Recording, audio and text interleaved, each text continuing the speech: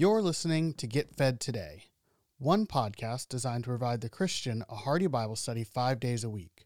While our mission is to showcase a variety of different Bible teachers, if you want to access more content from a particular pastor, simply listen to the end of the episode for additional information.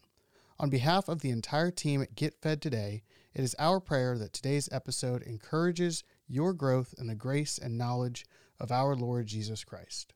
Welcome. If you would open your Bibles to the book of Philippians. If you need a Bible, raise your hand. And we are getting very close to concluding our journey through Philippians. We've spent the last few months in this book together. And we're going to be looking at verses 8 and 9 of Philippians chapter 4 together. And so Philippians 4, starting with verse 8, Paul says, "Finally, brethren." And so he's, as we do, he's getting close to the end, but he keeps almost getting to the end. Like, hey, I have one more point, and after that, one more point, and then I have another point.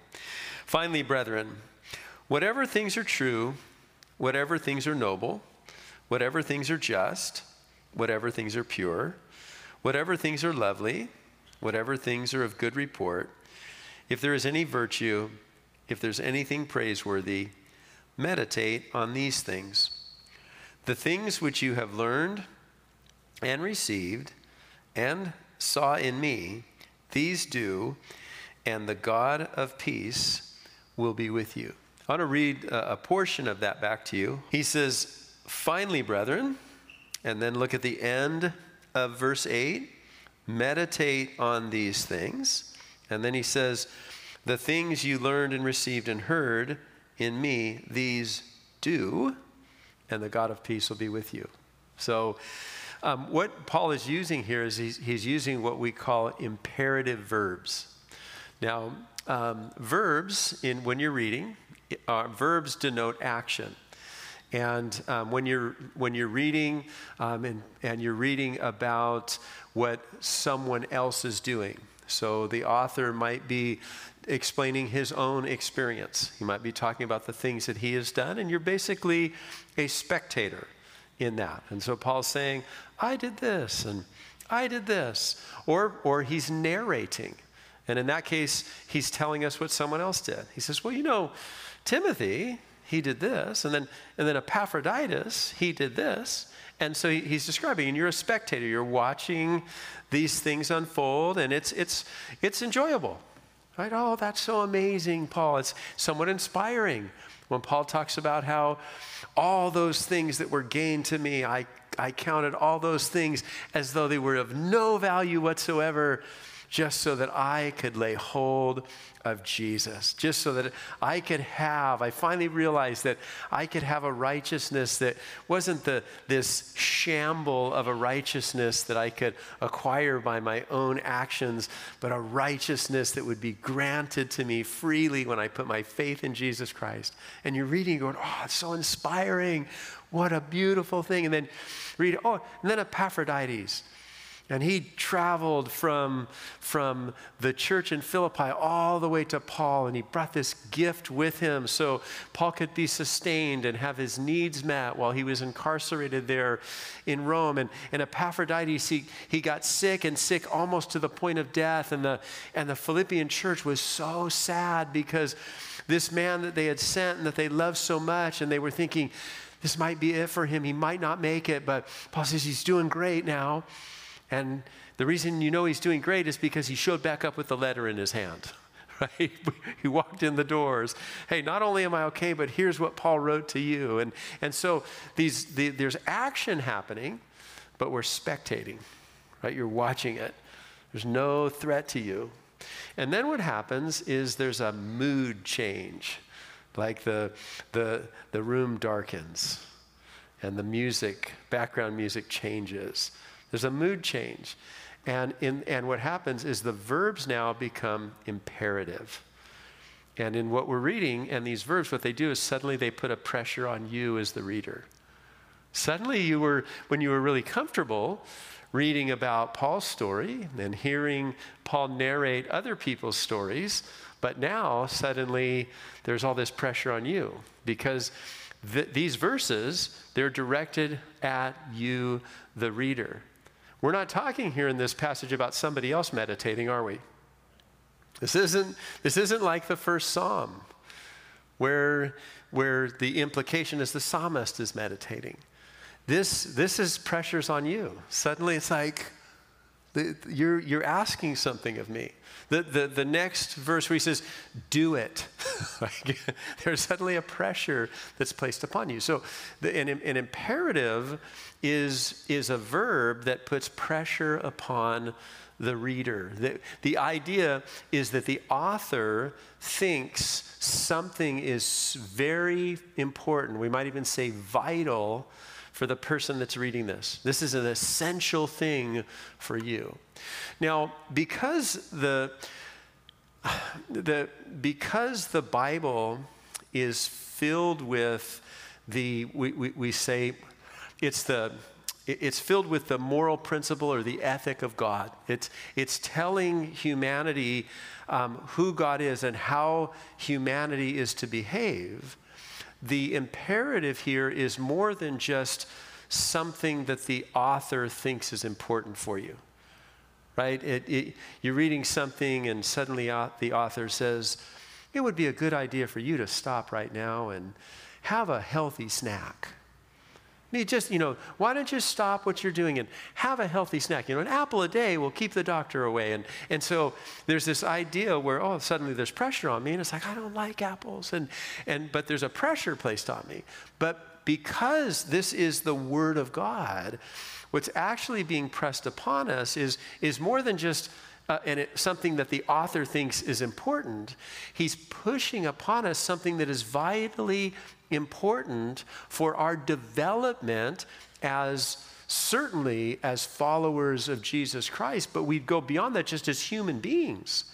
These are vitally important things for you and I if we're going to grow in our relationship with Jesus and become the people that God intends for us to become. We are to meditate, and then there's something that we need to do.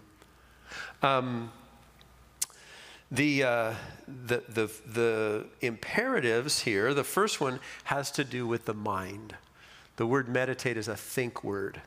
It's a word that is often translated in your Bible to count something, or take account of something, or to reckon or consider something. So it's a thinking word. And so what Paul's doing is he's saying, in our experience, in our relationship with the Lord, there's a necessity that has to do with the way that we think, the things that we focus our attention upon. The word that's used here, again, this word is a word that means to account or consider. The word that's chosen in the English here is the word meditate. The English word meditate carries a modern idea that is not the biblical idea. The modern idea of meditation, of kind of just getting quiet, just kind of getting peace of mind, kind of finding yourself quieting down and cooling down and just getting everything out. That would not be the concept. The concept biblically would be the idea of filling your mind, but filling it with the appropriate things. And so the word here, meditate, is chosen because that's exactly what he's saying.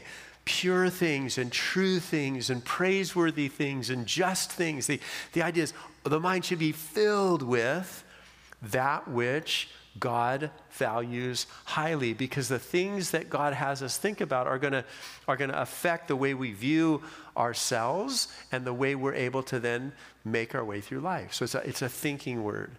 Now, the way we think will affect the way that we behave.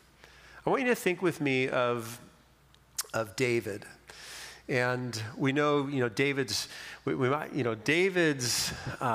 maybe his most well-known is for his walking into the valley of Elah and facing the giant.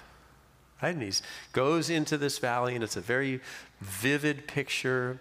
This man, this giant of a man who is trained in warfare his entire life, and this teenager that first tried to put on the armor of the king of Israel, but it was like, the diminutive 7th grader trying to put on his dad's clothes.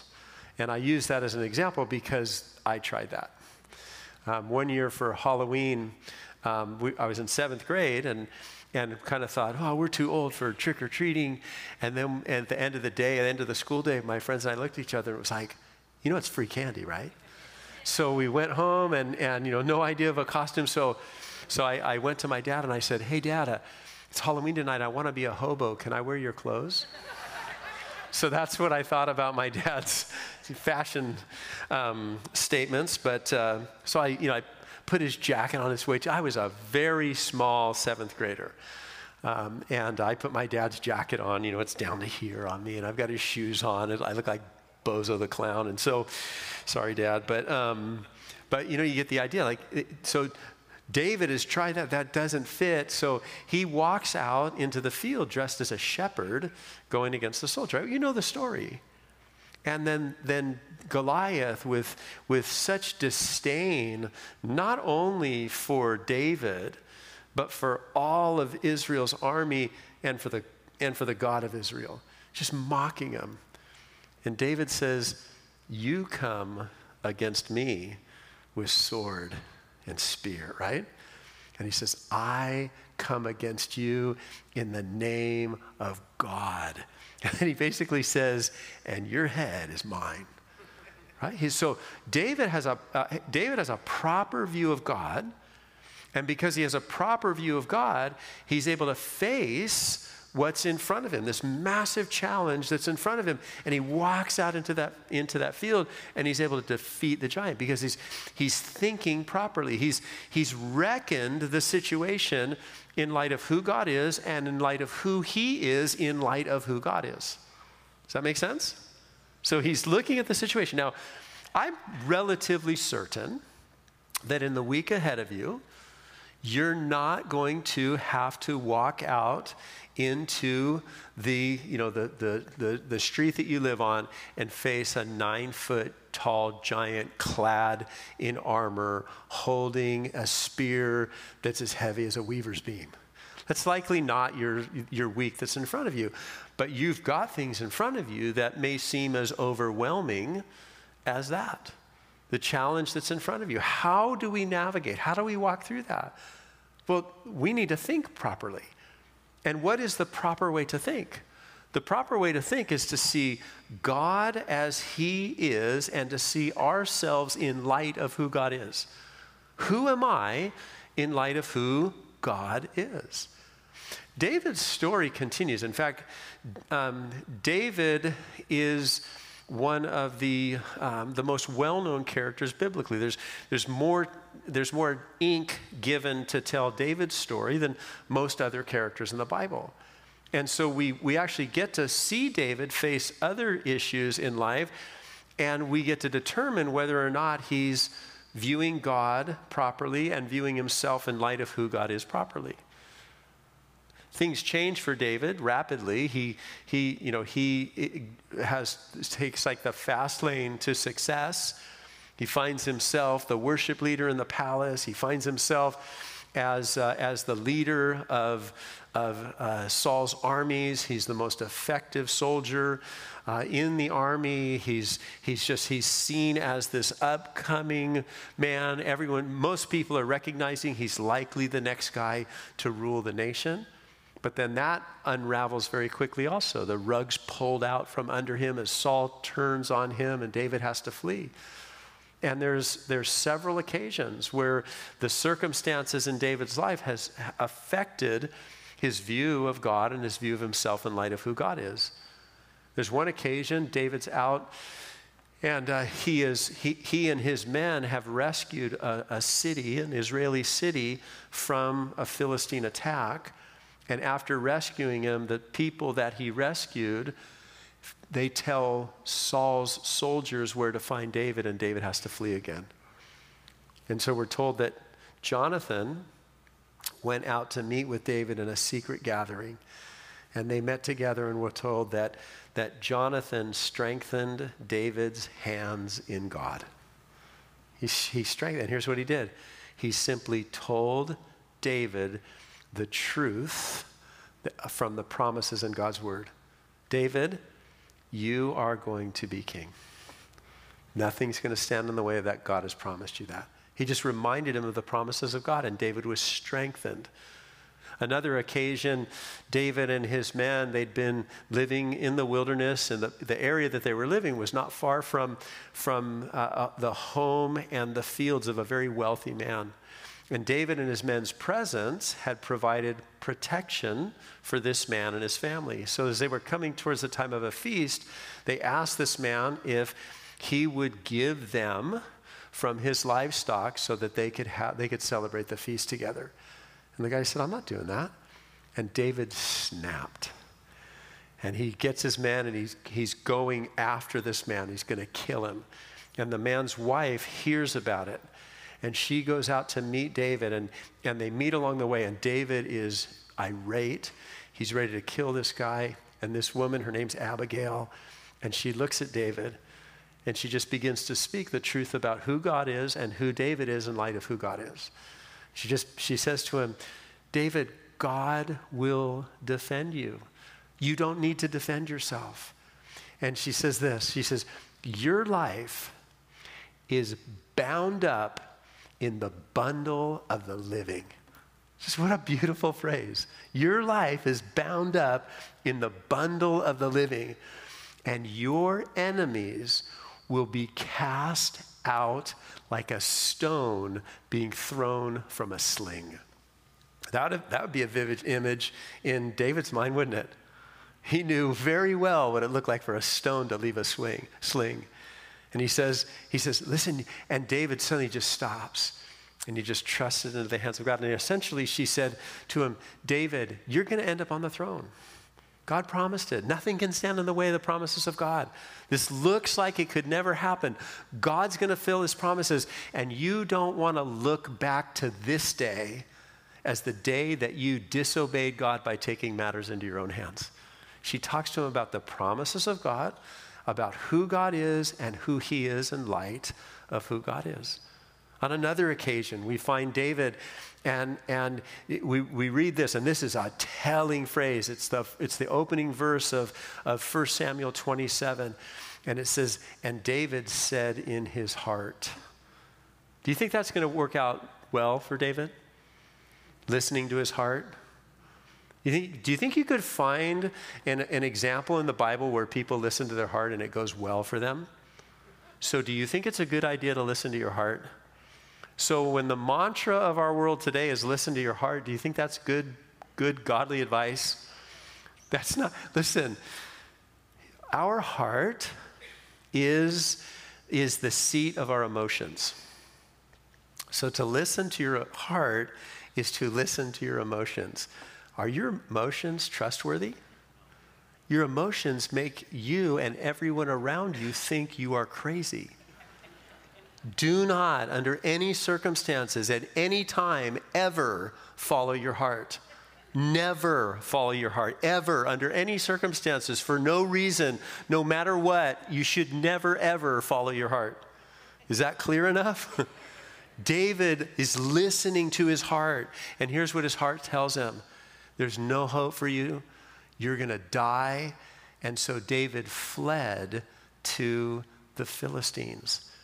And David finds himself, listen, reading the text, just letting the text be the text, David volunteers himself and his servants as mercenaries for the Philistine army to fight against Israel.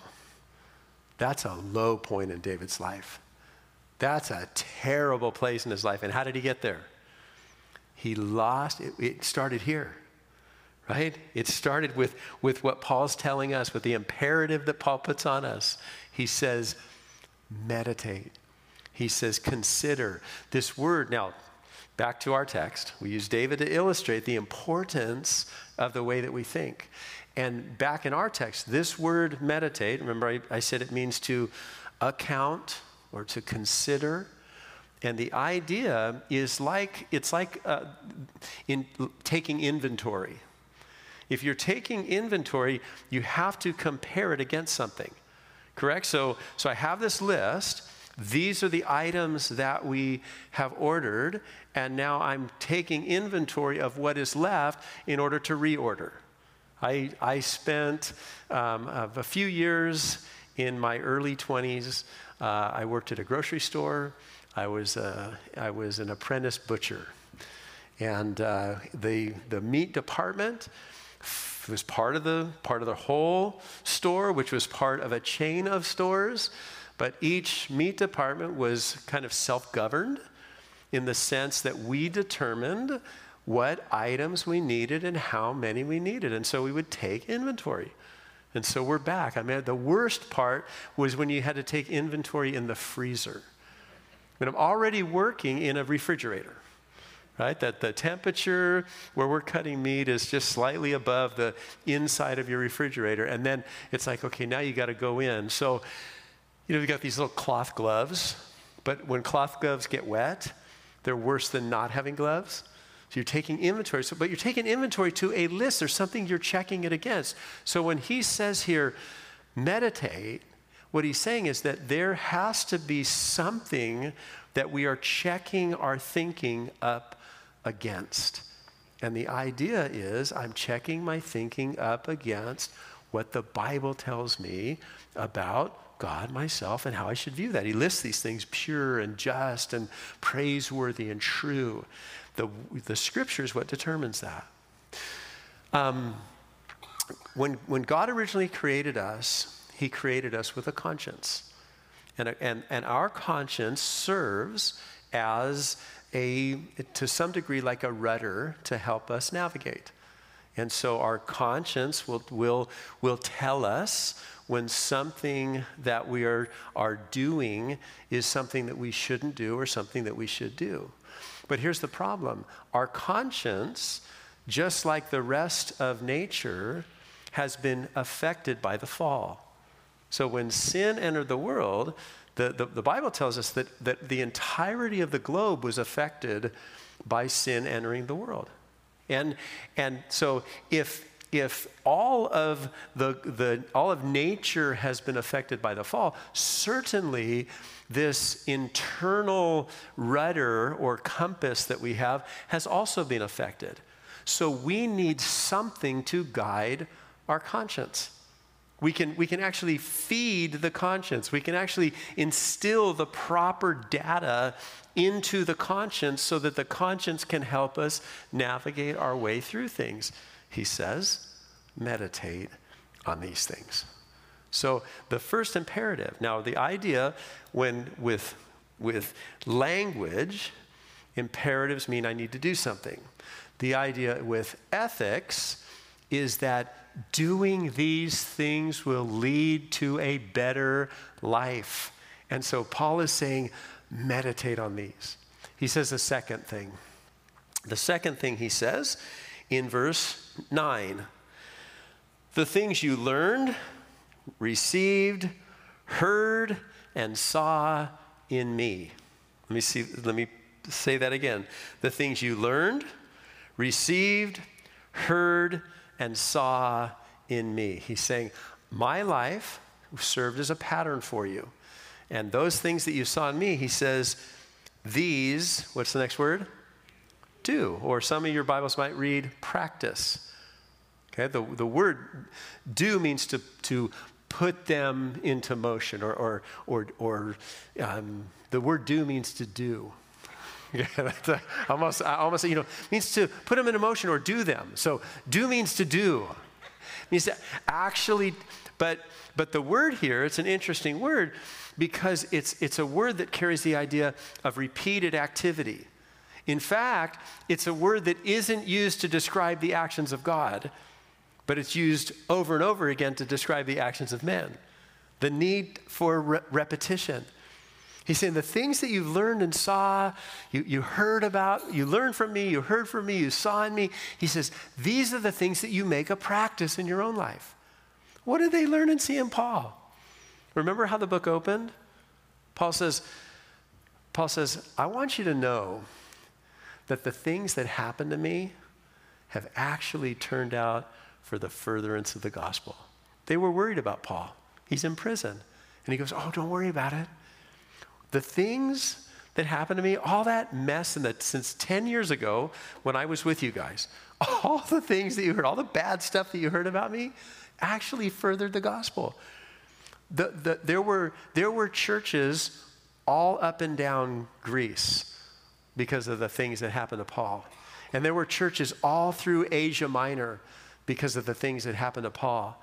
And he says in chapter 1, he says, and there, even in the very palace in Rome, the royal family has actually heard the gospel because I'm in a prison cell in Rome or incarcerated in Rome. So what Paul says, the things you learned about me, what did they learn about him?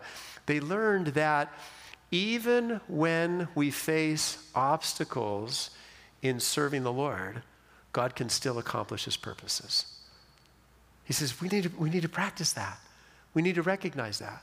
Another thing they learned later on, we won't cover all of it, but another thing, remember when Paul said that I just want to know God? I want to know him in the power of his resurrection, and I want to know him in the fellowship of his suffering. He set that example, that his chief aim was to just know Jesus better. I want to know the power of his resurrection. Now, let's think about that phrase for just a second. What has to happen for someone to know the power of resurrection? Starts with a D and ends with an I. Not like the letter, but the sound. Die, right? That's not a good thing. I want to know the power of resurrection. I think, I'm not sure I want to know the power of resurrection. I'm not sure I ever want to voluntarily walk into a scenario where I need resurrection power in order to face this scenario. I'm not sure I want that. I remember when I was that diminutive middle school kid, and I saw some show or whatever, and it was talking about people who, they get just that burst of adrenaline through their body and have strength that is not inerrant to them. And they, like a dad who ends up picking a car up because the tires for the wheel is on his son's leg, and you pick it up, and then you could have that guy try 1,000 times to get that car to come up off of the ground, and there's no way he has the physical strength to do it. But in that moment, somehow he had the ability to do it. I remember as a kid watching these things just going, oh my goodness. But listen, I don't ever want that strength. I don't want the strength to be able to lift a car off somebody I love's leg, because I don't want a car on somebody I love's leg. Does that make sense? So this idea of Paul saying, listen, I want to put myself in situations where I'm giving opportunity for God to do what only God can do. And I've set that pattern for you. But look at the last thing he says, and Pete, you can make your way back up. The last thing he says, verse 9, and the God of peace will what? Be with you. Paul says, I set a pattern for you. I lived my life in such a way where I gave opportunity for God to work in my life, and God was with me in all of it. And he says, so here's what he's saying. He says, I'm putting pressure on you. Tonight's reading is not about what I did. I'm not telling you about what Epaphroditus and Timothy or what Jesus had accomplished. Tonight's reading is about what you need to do. It's putting a pressure on you, and that pressure is you need to think right about God, and you need to think right about yourself in light of who God is. And then you need to put in practice over and over again, putting yourself in situations where it gives opportunity for God to show himself strong. And listen, God will be with you in it all. And so, Lord, we want to respond to your word tonight, first of all, by saying thank you. Thank you, Lord, that your word is able to affect the way that we think.